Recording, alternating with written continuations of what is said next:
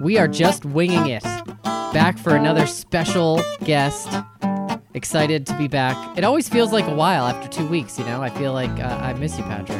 I don't even remember what we talked about. No, I certainly don't. We're going to be repeating the same stories, most likely. Yeah, I literally can't remember what our last episode was. But it's been like 12 days. And you know why I can't remember, John?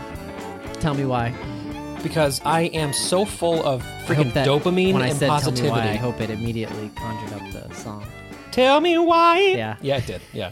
Sorry, keep going. I am so full of like dopamine right now because of the sun and the weather and getting outside. And it's this perfect place where it's not hot at all. It's just beautiful out. It's life-changing. Yeah. Oh my God, this weekend was so good, John. Are you also having some deja vu though? Because I remember emerging last year. The timeline feels all off to me because the reality is last year we went into isolation, mid-March, right? It was about then. Yeah. And yet, didn't it also feel like we went through this period of, being isolated and then springing up in spring and summer? Yep. But how did that all happen in such an abbreviated time, whereas now we actually went through a full winter, It's crazy. The time has never been as evident to me as it has this last year. And it's because we have so many of these huge, weird waypoints to go by. And I also really identify this springtime feeling now with COVID coming about last year because it was offset, like you're saying, by this whole feeling of we can be in nature. It's the only safe thing we can really do right now. Yep. And I remember my first COVID era social media post was 4 days after the WHO declared the health emergency. Mm-hmm. And I remember we went on a pretty long hike and I put this picture out there and I was like, hey, if anybody's looking for something to do, you can always go outside. Like some dumbass, realizing that that's what literally everybody was doing last March. But yeah, that was, we were counting our blessings to a degree, mm-hmm. right? Because we knew that we had this weather and then we saw what was coming with the COVID winter. And I got to say though, John, last night, we had this we set up our table outside, so now we have we can have dinner out there. We can have all of our meals. I'm working out there for much of the day, and we were sitting there last night having our grilled food by the fire pit that was roaring and just looking out under the stars.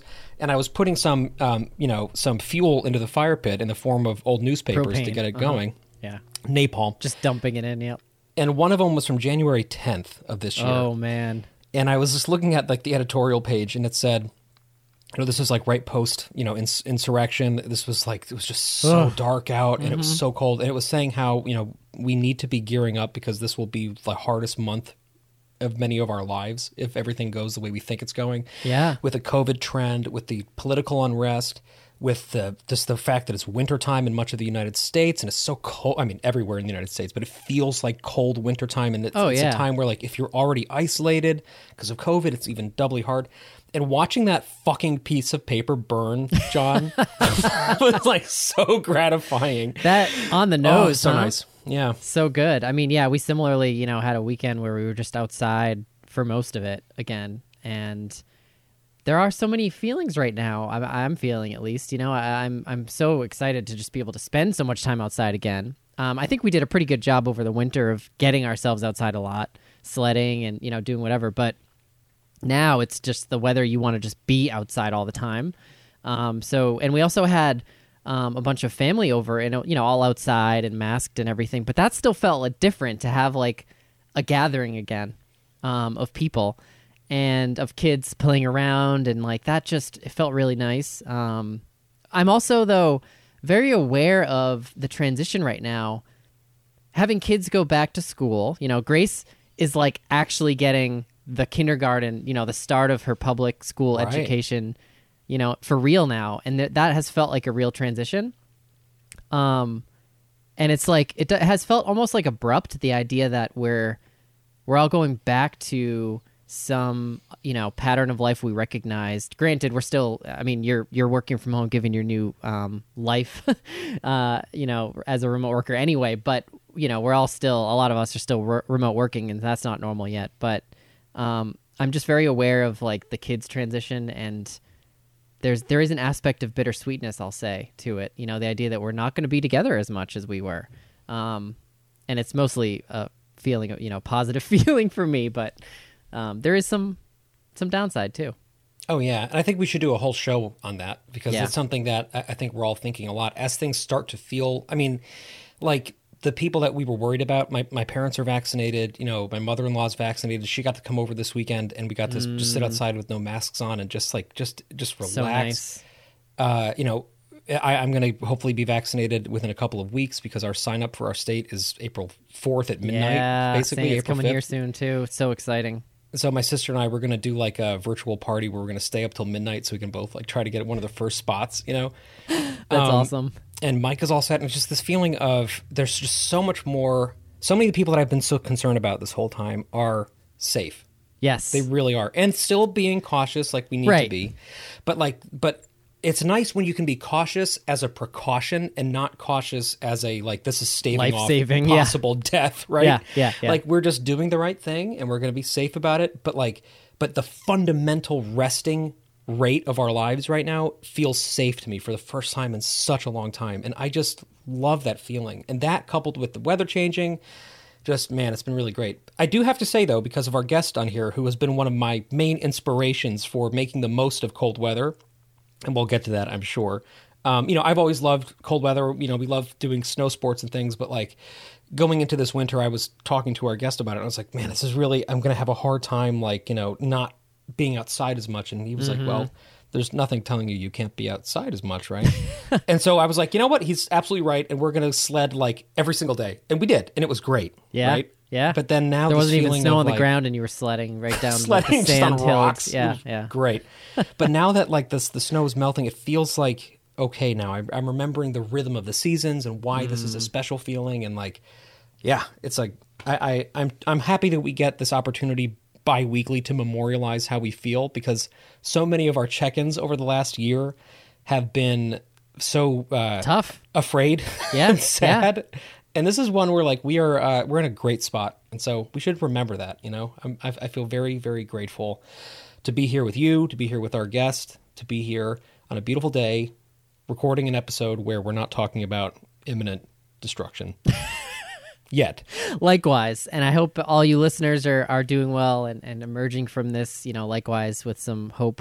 And yeah, I think that's probably a good transition for us to get right into it with our guest, now two-time guest, Pete from the Midwest. Did you see what I did there? That was pretty good. Was that a rhyme? I mean, it did rhyme, so I would call it a rhyme, yeah. I think MC Tumbleweeds is back, John.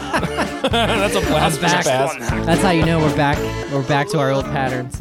Why don't you give him a proper introduction, Patrick?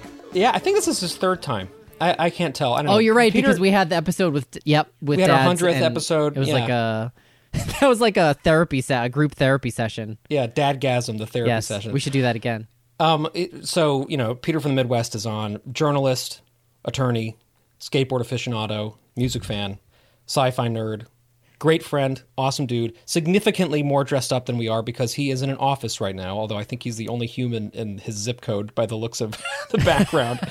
But Peter, welcome back, man. Thanks for coming on.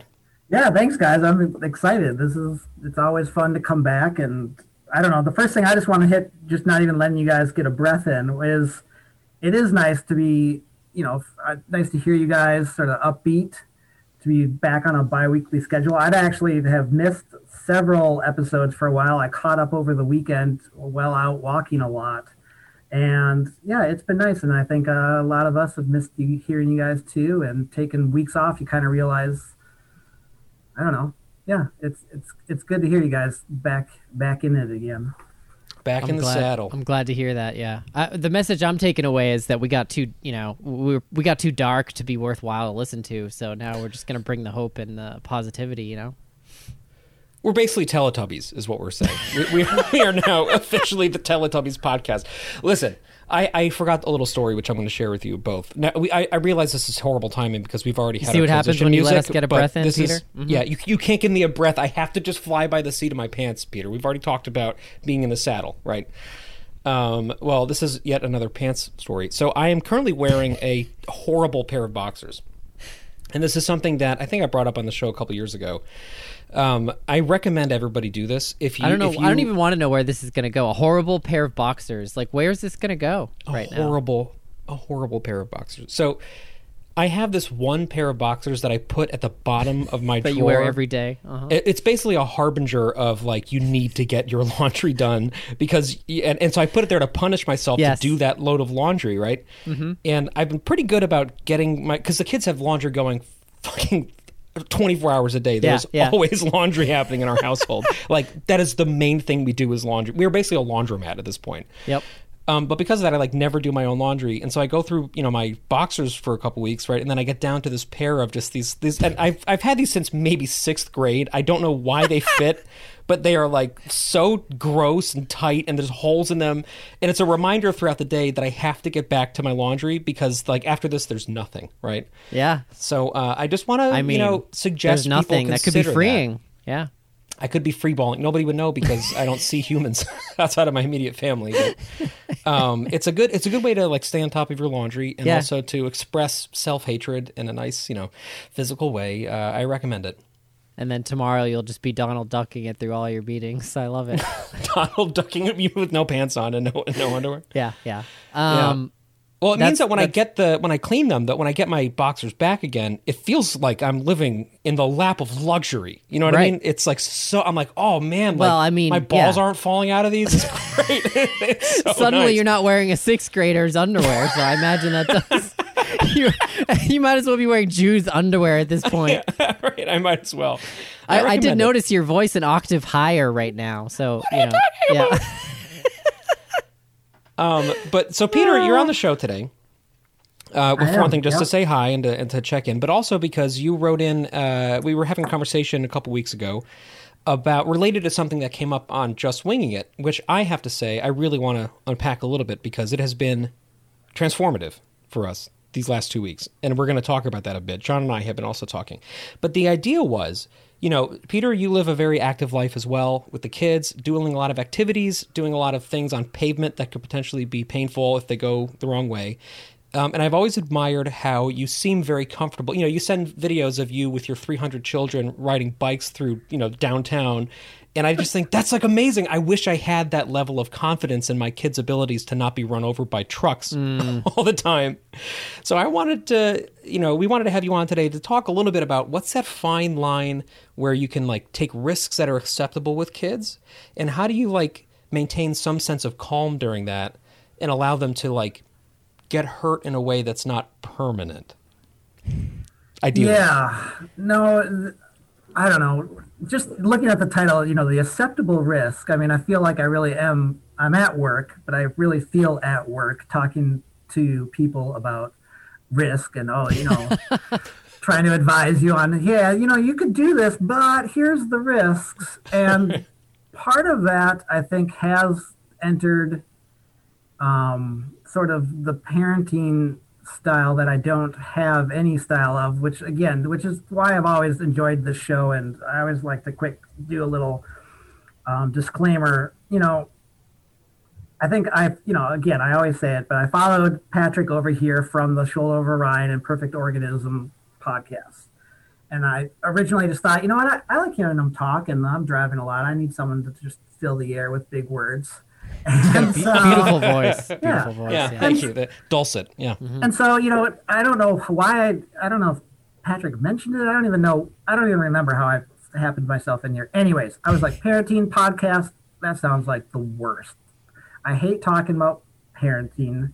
I hate talking about politics. I hate talking about all the normal stuff that's just sort of like, I don't really care what anyone else thinks, and I don't need you to try and tell me why I should try to be a little different about it.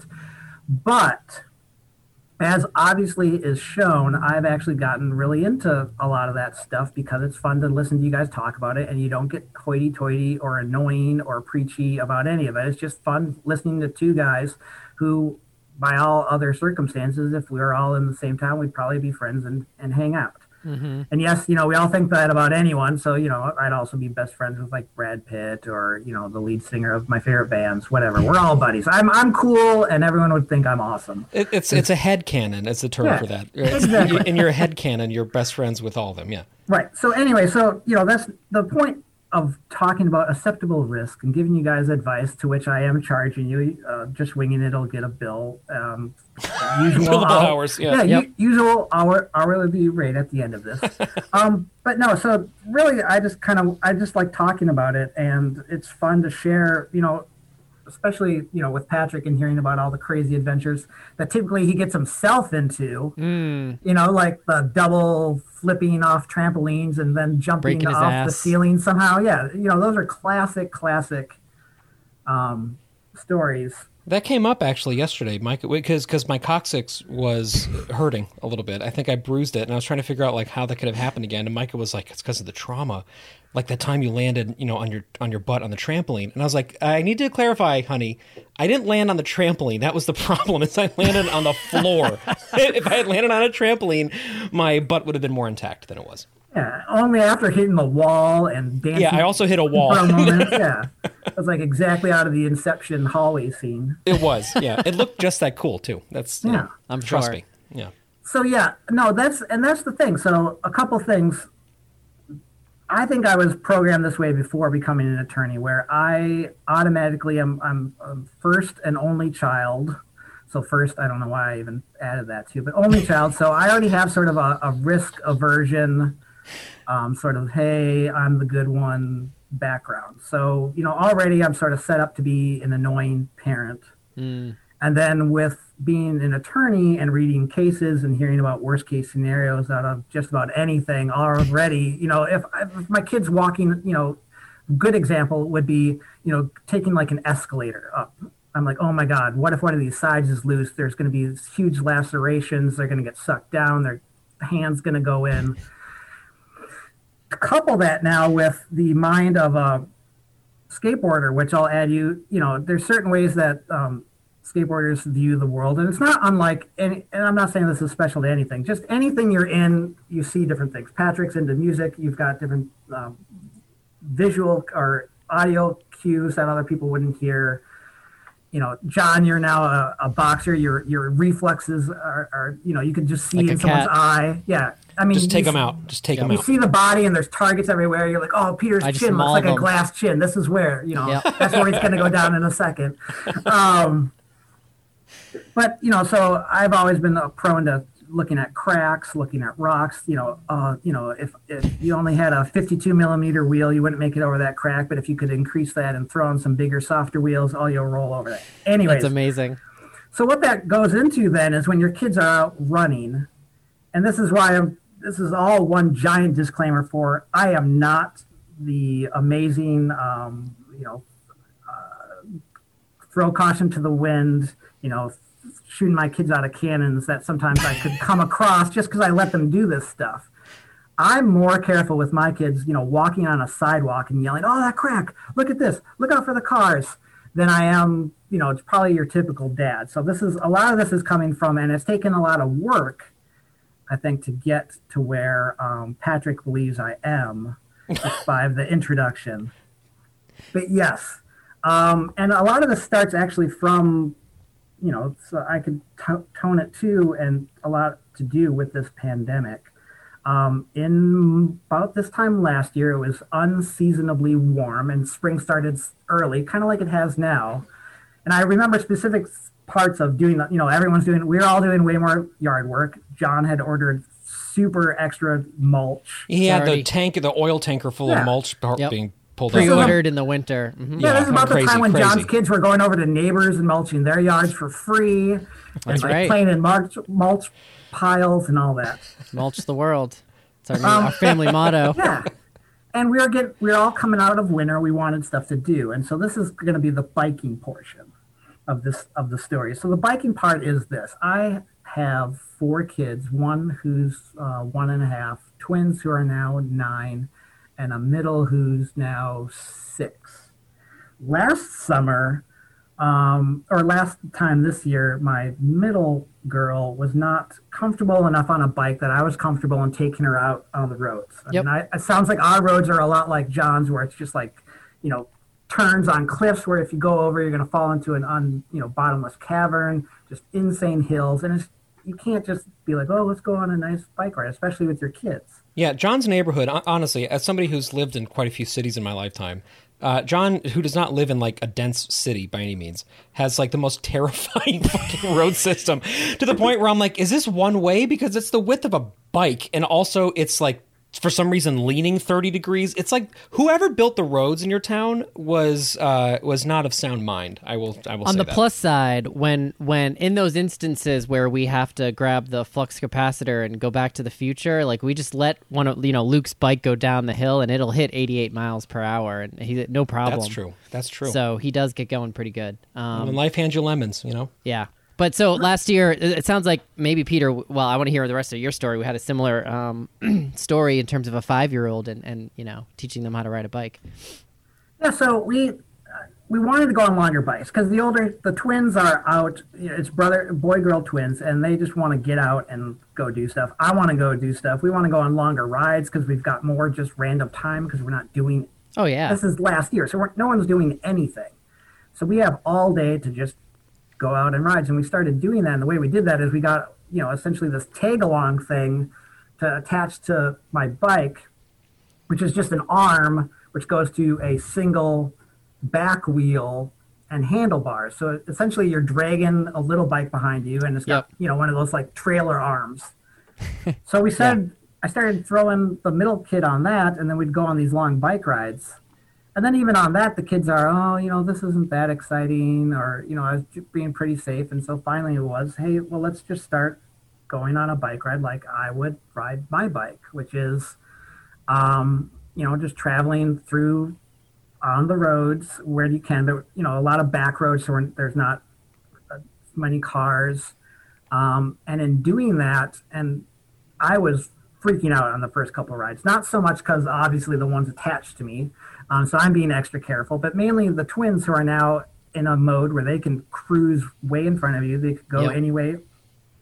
And so we basically just worked out, basically screaming signals that initially were me just being like, car, or look out on your left, or, stuff like that. And over time it developed into, kind of a little motorcycle gang where we're throwing up hand signals for slow, stop, and it got to the point where, I'd send Patrick videos where we'd go, downtown, which our towns are not very big. But, there's like one parking garage in town. And so one thing that we found to do is you go in the parking garage, you go to the top, and then you bomb the thing on your bikes. I love it. And it's quarantine, so this is total zombie town. Everything's shut down. So you've got these empty parking garages, and you're just doing the loop and cruising. And, initially, I'd never thought of that or thought of any concerns. And my wife's always been used to me, skateboarding, snowboarding, just normal stuff. Extreme. Mm-hmm. Right. Yeah, totally extreme, raw. And so we, didn't really think of anything. And then at that time, we made the mistake of sending one of those videos to grandparents. And my parents are used to it, but hers aren't so much. And all of a sudden, they're like, wait, what are you doing? And so, it's just stuff like that. But I've found that you give the I'm sort of losing the train of this, but essentially, you're out there and you can do just as much stuff with your kids as long as you're just kind of talking to them normal and getting them out there to do it. Yeah, there's so many things, there's so many parts of this, and I love, I think bikes are such a great example to talk this through, but I'm sure it'll connect to many other areas where we have to make this calculation of risk taking, right? And particularly at like different ages too, to know what is age appropriate. And that's where I've really I've been surprised over the last year, because it was a big deal for us last summer to have Grace learn how to ride a bike. She had been riding a little bit with training wheels, not very comfortable, not really enjoying it all that much. And so we ended up really trying to go all in on no training wheels, and bought her a bike that had the handbrakes, which make it easier. And to do that for a little while, and it just like clicked, and it was just amazing to see, this 5-year-old who is just very confidently learning how to ride a bike and comfortable with it, right? But you also knowing, especially that there are so many hills where once you start going down and picking up momentum, like they have to feel really comfortable about braking. And so that was a big achievement. And it also came at the same time we talked on this show about me learning how to ride a bike, right? Which was, so that was kind of a fun few months where we both did. But then my mind has been totally blown. I mentioned it, I think, on the last episode by Luke, who is 3. And we made this decision during Christmas. We saw that there were some bikes available from Woom, this company that does make bikes very much intended to get young kids started without the coaster brake and using handbrakes. And he was doing really well on a balance bike. And we're like, I think we should just go for it. Let's get him a real bike and see how it goes. He's seeing Grace do it all the time. He's excited. And the kid, to watch him now, like I just watch him in awe, you know, as someone who learned how to ride at age 34, to see a 3-year-old confidently navigate the streets. And like, it gives me anxiety every time we let him go. I mean, it's an incredibly steep hill that he has to go down to get to daycare, but that's how we get there every week now. I really feel like it's hard to overemphasize how hilly John's area is. Like it's impossible. What you're picturing in your head is less hilly than the street that John is talking about. And I don't know. Maybe I'm not making the right decision here, because if something went wrong, you know, and the brake stopped working or something, it would be bad. But he goes down, and he is like, there were definitely weeks where he was uncomfortable and I had to sort of coach him, and I'd go down the hill and let him come to me, you know? And then after doing that for a few weeks, he'll just go, and he's ahead of me. And I know, even though I'm usually running to keep up with him to try to at least get close to him, but I know that if he took off, like I couldn't run fast enough. And that's scary. But you truly making this leap of faith. And again, I don't know where that right line is, you know, to figure it out. Maybe this is where you can use your legal advice, but navigating that. But it feels good to know that, you know, relaxing that a little bit in yourself. And obviously you can be anxious about it, but like, giving your child the chance to take some of those risks can lead to really magical and kind of amazing moments. And so, you know, I hope I'm never telling this story again, and it's the flip side of that. But no, yeah, I think that anxiety is real. And for me, like I think most parents, the bane of my existence is cars. Yes. Even when we have a yard that's set back, and even when they're in the yard, my biggest fear is, for whatever reason, they decide to go near the street, and then on that specific time is that driver who's, you know, looking at his phone, doing whatever, and they even like hop the curb, somehow make it like through the ravine, and the car jumps it, and then it gets up to our house and hits the kids. So, you know, when Ferris Bueller with his friend, right, you know, the Fast and Furious. Yeah. Right. But it's amazing, the type of stuff, especially at night, you know, that your head goes through. And even sometimes I replay days and I'm like, oh my God, why did we do that? But then, like you said, there's those amazing moments. And sort of going to the biking part, and, you know, Patrick, I think, mentioned this one before, you know, we'd ride in these kind of like, I keep them in sort of lines, and it really is like a little motorcycle game. It's so cute. You guys look like the Hells Angels. It's very cute. I love it. And so, you know, I even taught, so this is funny, you know how motorcyclists do that little like thing when you go by each other? Yeah. Well, the kids will do that to motorcyclists that'll drive by, and sometimes they'll, like, the motorcycle almost like skids and crashes because they're just laughing so hard. Because these kids are like, that's amazing. The kids like motion as if they're gonna jerk over to the right, you know, and the motorcycle crashes and blows up.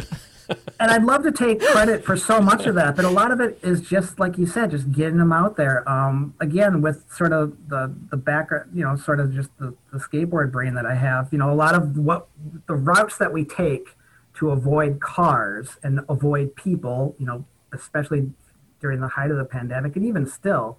So I'd normally take them on these routes that I know there's going to be less cars, which means it's also a little creepier. You know, we're going like through alleys. Again, these are small Midwest, you know, kind of dying towns, so they're empty. But at the same time, it is, you know, I'd take them through alleyways because I know that's going to be less traffic, or like through a parking garage because I know that's going to be less traffic. But in doing that, you also find the other people who are normally in those scenarios. I was going to say, isn't that where all the Midwest serial killers are that we see shows about? And so, you know, we're biking on weekend mornings, which also means there's a lot of odd scenes. We've biked through college campuses, so they've seen the walk of shame, and they're wondering, like, why is that girl in like carrying heels And number one, why isn't she wearing a mask? So it's you both have the pandemic, so you're already afraid of the person, and then and there was a scary story that they still remember sometimes, and I do feel sort of bad about this, but also good because it's helped them in later. Where we were down in sort of the more rundown warehouse area of town again because there's less traffic, and we're going through the alleys, and they see this woman. Walking in circles back and forth, yelling at herself, yelling at cars that are driving by. And I have to have the conversation where this person may be mentally unstable. Doesn't mean they're terrible. And, we went through all the, process and conversations sitting there on the waiting to cross the street about, homelessness and what it is. And I'm trying to just say, this is not someone who you should feel, any, I guess, hatred towards or disgust towards. It's this is someone down on their luck and they may be weird. And so I saw the person go around this. It's just your typical giant warehouse. There's a corner to get around on the street. Again, this sounds crazy, but it's like a 4-lane weird street. It's empty though, but the only way is like this tiny little sidewalk around the warehouse. And so we see her walking along the warehouse. She's trying all the doors to get in for whatever reason. And she goes around the wall, and just knowing, just whatever, and just kind of your basic, street smarts that probably any of you guys have through experience in cities is, well, they're probably around that corner. We can't see them, but when we cross that corner, she's probably going to be there. And so I got them ready for it. And we're in a part where there's really no other safer route to go, so we got to go around the corner. And I'm telling them, guys, she's going to be around the corner. Do not freak out. Because the number one thing I get more worried about on bikes is kids freezing. Right. And then they either fall over or go into the street. And, And that's when the zombie will just grab them. Exactly. Done. Classic And this zombie. is exactly how this is. And this is how we talked about it. I was like, she's going to be there. Don't let her bite near you. You stay away, but we're going to have to go near. You're also in an abandoned city by a giant Exactly. warehouse with one woman screaming. Let's just be clear. This is a zombie film you're talking about. So you can This see is why, absolutely- yeah. uh-huh. So this is why no one should follow or heed any of the advice I'm going to talk about on this episode. So this is what the type of situations you get into. So we're going around, and we cross it, and there she is. Lo and behold, I look back, and both kids are doing fine. They're hiding, but then she starts walking, and she's kind of picking up speed. And my oldest son is in the back, and she's not chasing him, but she's walking in the same direction at almost the same speed, like 10 feet away. And at some point, she chucks some weird soda bottle that she has, basically at him. And so he's biking. He maintained his cool the whole time. We bike far enough away. She's still screaming. They're seemingly calm. We turn another corner and get a couple other corners, and we're far enough away, and we're up on this kind of like levee, essentially, where we can see down and we can see her. I stopped them at that point, and we all just stop. And, they were visibly shaken a little, but at the same time, they were like, okay. And, they started asking, well, what's wrong with her and stuff like that. And it wasn't until later that night that my son's basically like, kind of like, do you think we'll see her again, on the next bike ride? And, but then, so the good, I guess the parenting moment of this, not the freaked out moment that everyone could be having while I'm telling the story, is essentially now, anywhere we are, if they see someone who's probably not stable or homeless downtown and stuff like that, they know, okay, you keep your distance, you keep your eyes open, and this isn't someone to ridicule, to yell at, to invoke in any way. It's someone who's just, different, and you maintain your distance. And then, the parent in me thinks, well, okay, they sort of understand that now. And now, when the pandemic lifts and we can go to New York, show them where they were born, and, go up to certain areas where we see more people like that, or go downtown Chicago and see stuff like that. They've now been exposed. And to me, in a very, well, yes, risky, but at least they're with me. They see how I'm reacting. They see how we're doing. And now they've been exposed to that in sort of, I guess, the safest way possible, rather than as teenagers, when they've got friends who want to like yell at people or do anything that people, kids do regarding homeless people, and just, I don't know. So things like that I've had to expose them to.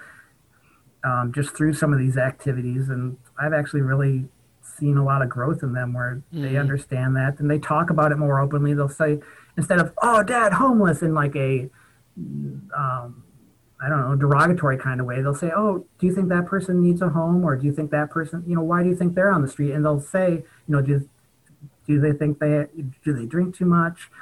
Do they not have a home? Can they not afford stuff? It's kind of crazy. And, to that, I really enjoy it.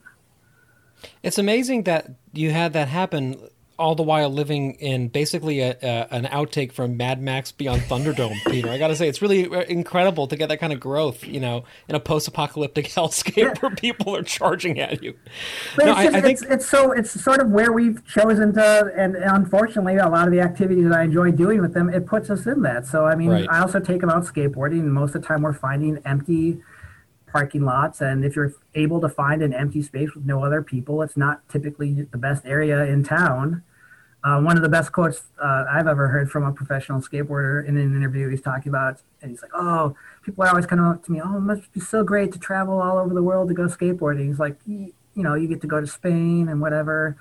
And he's like, yeah, well, you know what we do? We go to Spain, and then we spend 5 hours behind the Kmart in Spain, jumping on a dumpster. Like, so I mean, it's good though, because I think I've tried to make them be aware of your surroundings, be aware of what's around you, be safe.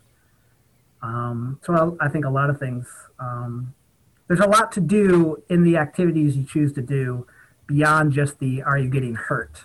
Mm-hmm. Yeah. And I think what I want most to do is if they're walking to a friend's house and they see some, quote unquote, crazy person walking along the sidewalk, they know what to do and don't just stand there and engage in some, I guess, poor way. Rather, keep your distance, know what's going on, and know how it might react. So I think you raise a great point with this, which is situational awareness, which I want to get into. And also I want to bookmark for a second, this idea that there's a difference between recklessness and riskiness, right? Mm. That to me is something that I have found more as an adult, as somebody who grew up breaking bones more than I should have been breaking bones, probably. Like, it took me a while to figure that out. And I think with the kids now, on the days where I do it right, it's more that, we're supposed to be doing things that could potentially end up with a broken leg. Yeah. Like, that's part of the fun of life, is trying stuff out and failing sometimes, right?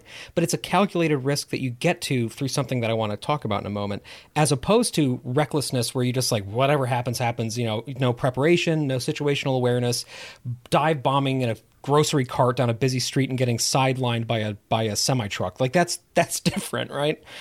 But this idea of situational awareness, I think, is something that you can apply to a lot of things in your personal life, but especially with your kids. If you can inculcate in them a sense of broad situational awareness while they're young, that's something that they keep with them. And so for us, I want to get to push sports and pedal sports in a second, but I also want to revisit something that came up last time, which was cooking. So right after that conversation, I was like, the boys are going to be involved at dinner tonight, and I'm going to send John a picture to prove to him that I took this episode to heart and that I did realize that I was being too anxious, and I did. I was very impressed. And so since then, I have to say, we have gotten a really good system down where they're doing things that are quote-unquote dangerous, but in a really smart way with acceptable levels of risk. And the boys are so proud. Like, they are so proud of the fact that they're chopping the vegetables, that they're stirring the stuff on the stovetop, that they and that we got to that point by trust, essentially, right? And letting them know, I know you can do this. I'm trusting you, but I'm not going to let you do it until we talk through some of the things to think about, right? And in that conversation about things to think about, we employed a couple of techniques that I got from some infographic that I can't find right now, but it was something that I read over the summer last year that was talking about how to help kids determine risk and problems on their own. And the idea is to be kind of Socratic about it, right?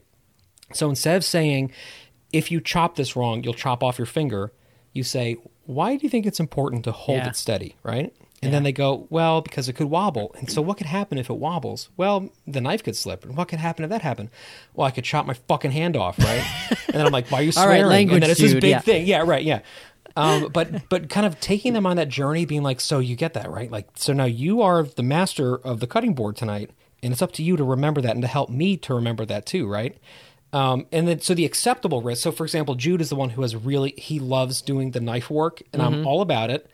But I'm like, if you're going to do this with very sharp knives, I will be holding the vegetable for you while you cut it. And I'll just help guide your knife a little bit by putting my hand here. But you're the one putting the pressure on it. You're the one pushing it down. It's up to you how big or small the slices are. And that like simple little activity of him having that like acceptable risk involved, to me, has been really healthy for his mentality. And for Henry, who just last night was like, my dream, he literally said this. He was like, my dream is for Jude and me to cook you dinner and you not worry about it. Oh my And we'll just God. bring it out to you. And I was That's very like, cool. okay, well, fucking do it tonight then. If you want to talk big. No, I was How like, that sounds great incredible in a is couple that? years. Did you hear that? And you're just like, this is it. I've done That's it. it. Like, I've this done is it. parenting. I'm done. Yeah. Yeah, it This was is a the real peak. it was a real feeling of like, well, I'm glad we had that episode for one thing. Yeah, And I'm you're glad that welcome. I remembered what I had lost because of my heightened anxiety during COVID, because the kids are great at that stuff and they love doing that stuff. And there's plenty of parents out here who would never let their kids within a foot of a stovetop if it's hot. But Henry knows what's hot on the stovetop, and he knows because we've talked about it and because he's helped Socratically go through what could happen, right? Mm-hmm. So I wanted to say that as an update from our last episode. But going back and tying that into the pedal sports and push sports, we've been doing a lot more of that because it's been nice out, right? A lot more skating, a lot more time just, outside in proximity to cars, whether that's going on walks or hikes, or whether that's playing basketball and the ball rolling toward the street and having a panic moment, or whether it's riding our bikes quite a bit, which has been awesome lately. And I'm realizing that it's important for me, in addition to that situational awareness thing, to remember that I'm not my children and that they are different than me. They have different strengths and they have different weaknesses. Most of them are strengths compared to me, which is lucky. But like realizing that Jude at 7 is more athletic than I was at 7, or he's just a better athlete in general. He has great balance. He has really good basic, like ability to like save himself if he falls, which he does all the time. And he doesn't get injured as much because he's just more graceful than I was, awesome. right? And so we have a real conversation where I'm like, all right, you can do things like Peter has seen, like Jude's working on ollies right now and he's getting pretty good at it. I couldn't do that at all at that age. I can barely do them now. And I'm like, you know what? Okay, you're different than me. Like, that's really cool. So let's like kind of recalibrate this a little bit to something where like, okay, I'm going to trust you that you can do this now, and I'm not going to kind of hover over you. So that is what means that, now when we go biking, I let him go a little further away from me if he's in front.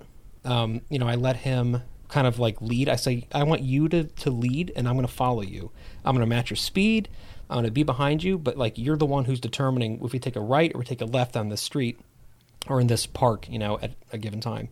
And again, that little bit of like responsibility goes such a long way with him. And I think it just speaks to this greater idea that like, if kids can determine for themselves what acceptable risk looks like, if kids can determine for themselves what they need to be situationally aware of, and we can help guide them to that, then they don't lose that. That becomes a part of their makeup, right? And they go through this idea where like, if my parents aren't there when I'm in my 20s, or my parents aren't there when I'm, going to college and I'm alone, there with a bunch of friends, and they're saying like, hey, do you want to do a keg stand and then jump off the second floor of this frat house?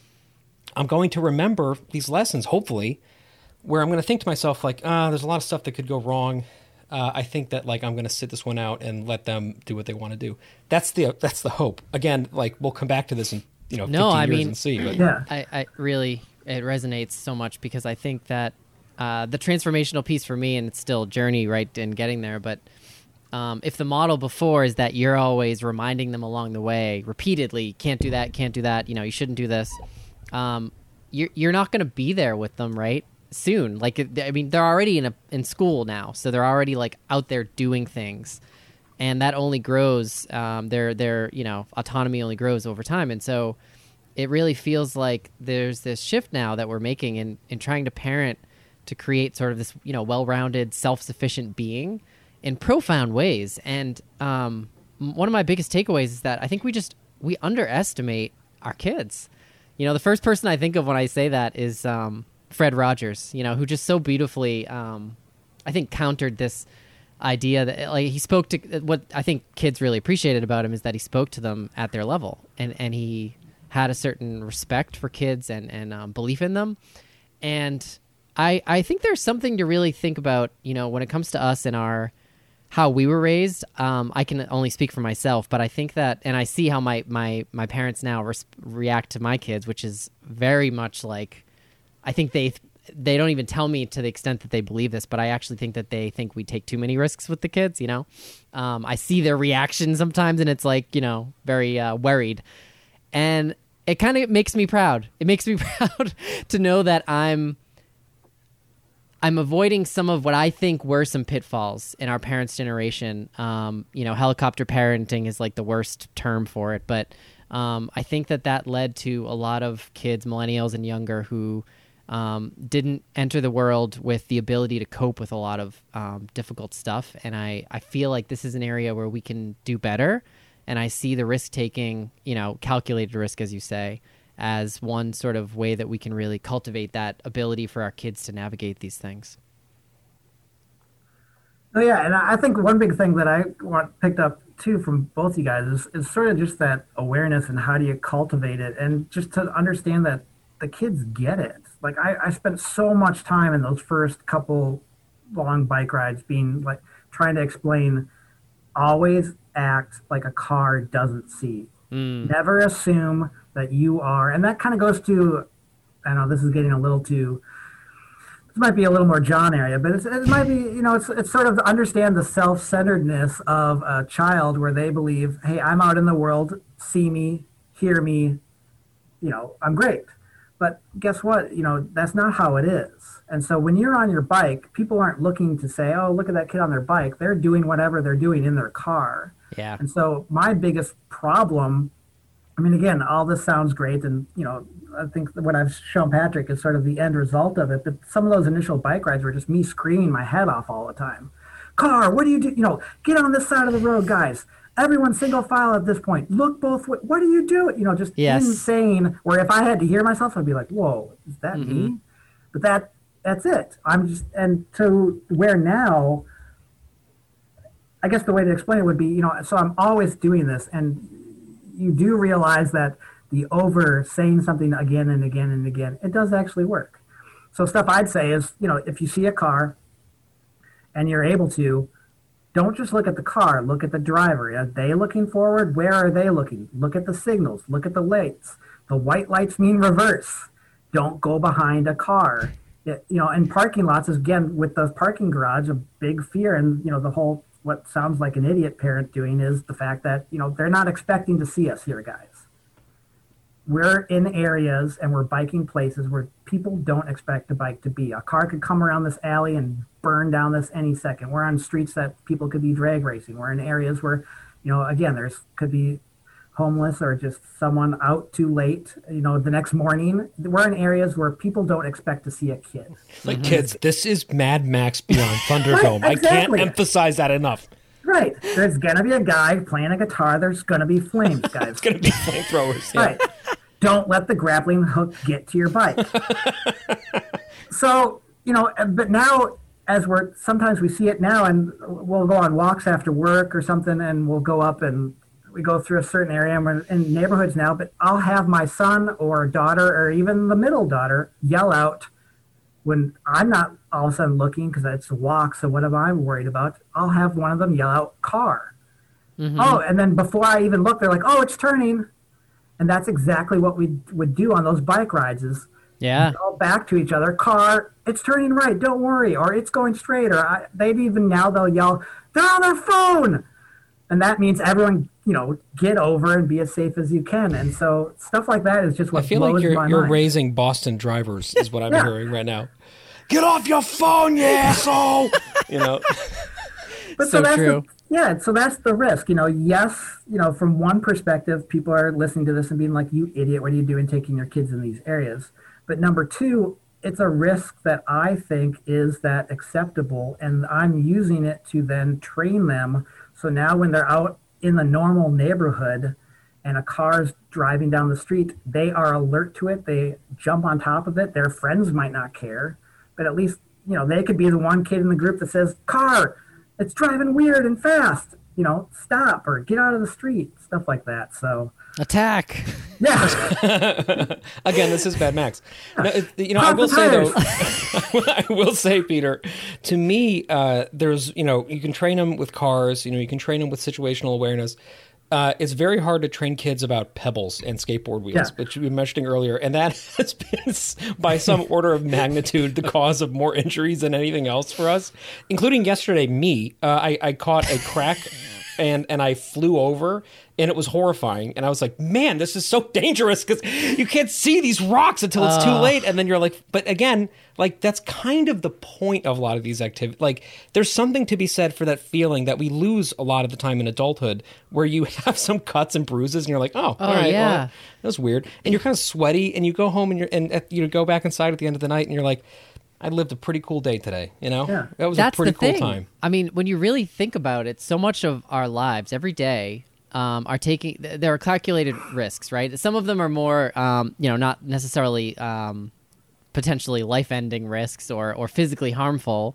They might be risks with relationships or risks at work or whatever it may be, and that's where we grow and we live some of our fullest lives when we take those calculated risks. And the reality is, I'm even learning great tips from Peter about how I should be educating my kids about how to deal with cars. But no matter how far we go in trying to mitigate the risks, they are still in a situation where if everything went wrong, like that could be life-ending. And that's just a reality that we have to live with. Our kids, we have to be vulnerable in order to live our lives every day. And that's just... It is what it is, and it can be hard, but it also, I feel like, is very bound up in this idea of living life to its fullest, and it's just navigating, where you want to set that line, and I think what we're getting at here is that, it might be surprisingly, the line might be able to push a little further than you think, I guess. And it's not always where you think it's going to be or what you thought it was going to be. So again, I'll shift over to the skating in a sec, because that's always my favorite to talk about anyways. But again, on the biking, I was always surprised at the end of the day. And again, like John said, at night when you're talking to your kids or going to bed, their minds start wandering similar to ours. And they'll go to some dark places sometimes, where you can listen and find stuff out too, where, one night, one of the twins, my daughter, woke up, and they are. I think I've mentioned this before, but their twin connection is extremely strong. It's probably as any siblings, but with them, it's very strong. Where they get very worried about each other. And she woke up one night and she was crying, and she had a bad dream, or just sort of like not even a dream yet, sort of the mind wandering before you sleep, which is probably worse than dreams sometimes. Yeah, especially for parents. You guys that's do a whole typically where the on nightmares that begin. sometimes. Yeah. And she was crying, and she got up, and I was like, well, what's going on? She's like, oh, I had a dream about the bike ride, and I thought of like all the different things we did, and I was like, oh my God, were you scared about that part where we, jumped off the curb, or we had to like go through that yard to avoid the log, or, whatever crazy scenario there was. And no, the thing that she was freaked out about is when we were crossing the river, and there's a bridge that moves.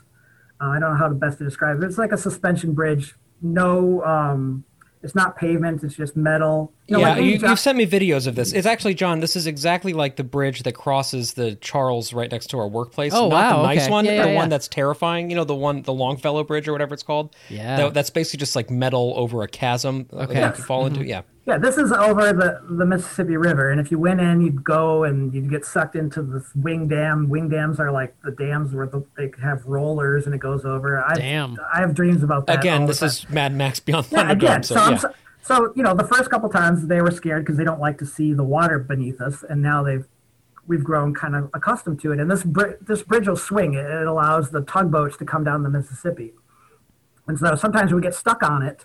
Well, part of it swings, and you get to watch the tugs, and it's awesome. It'll add an hour to your ride, but it's so fun to see them do the work. Anyways, her dream, and I was like, and she was talking about the bridge. And I was like, oh, she's going to talk about, she was worried about the bridge collapsing or falling through. But no, what she was worried about is one of the times when we were sitting there watching the tugs go through, my son was standing up on an additional section.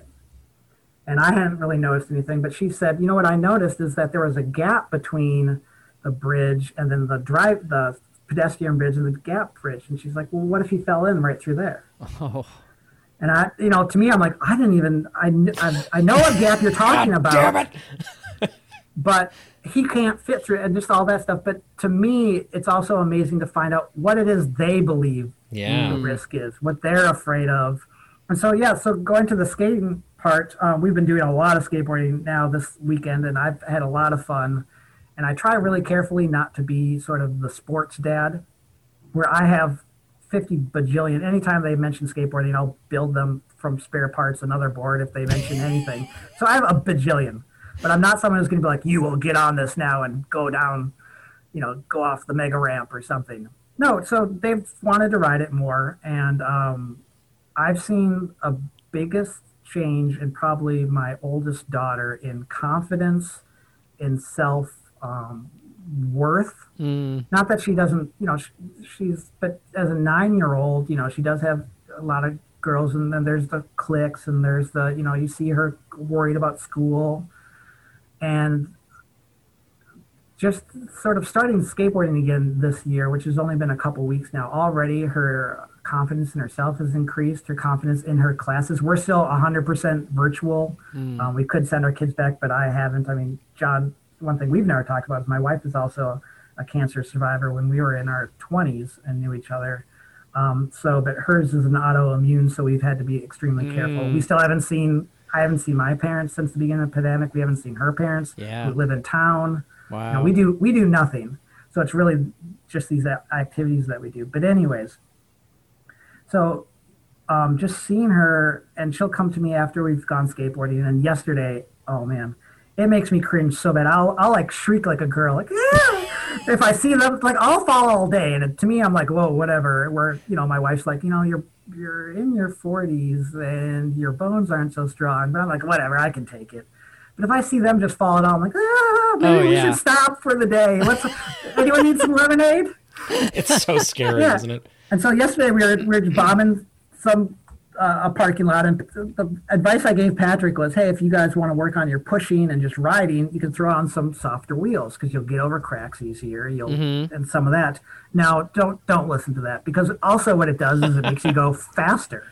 Right. And so she was bombing this normal part of this parking lot, which is a pretty good grade, but not too steep, where you can just go without pushing. Like you could start at the top and just go, and by the time you get to the bottom, you're going pretty fast, but nothing crazy. Well, I threw on these larger, softer wheels on her board, and she was just cooking at the bottom. And I was just like, oh my God. And she listened to what I said, which is I've taught them to just like jump and run. Don't stay on. If you feel like you're getting crazy, just get off the board, run, and then you tuck a shoulder and just roll it. And don't put your wrists out. Yeah. That's the big thing. Never straight Wow. up. Yeah. But she took the biggest hipper, like just went straight to her hip, like smacked, and I could like feel the ground move.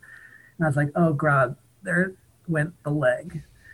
And she's crying and everything. And, but she got through it, and then she skated some more and stuff. But then last night she's like, Dad, she's like, I think I'm getting pretty tough. That's awesome. And so it's really fun, and it's fun to see her. And she likes to talk about now, hey, at school, a lot of kids are talking about skateboarding now because everyone's starting stuff like that during the pandemic. And she's like, you know what? When I finally get to see them, she's like, they're going to think I'm pretty good.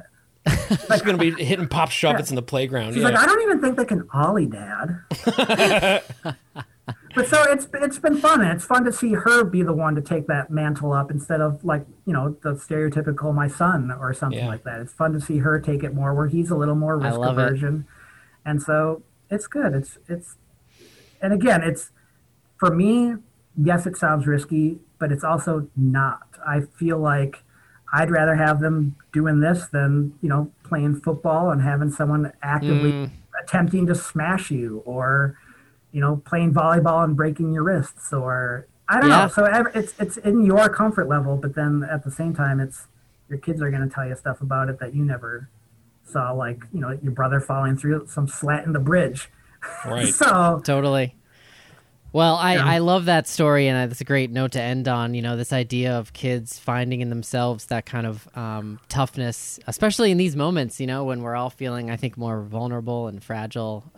We could all use some of that, Yeah, exactly. And we could all also, this is my last thought because we got to wrap, I wanted to say it's important to learn how to fall. Whether you're on a skateboard or whether you're in life, it's really important to know that will happen. and that sometimes you just tuck a shoulder and you do what you're told to do, and you'll get out with a bruise and a great story, and that sometimes that's kind of what life is about, you know? Yeah. The pebble is the pebble is always there, no matter what. You're riding, you could be the most comfortable person anywhere.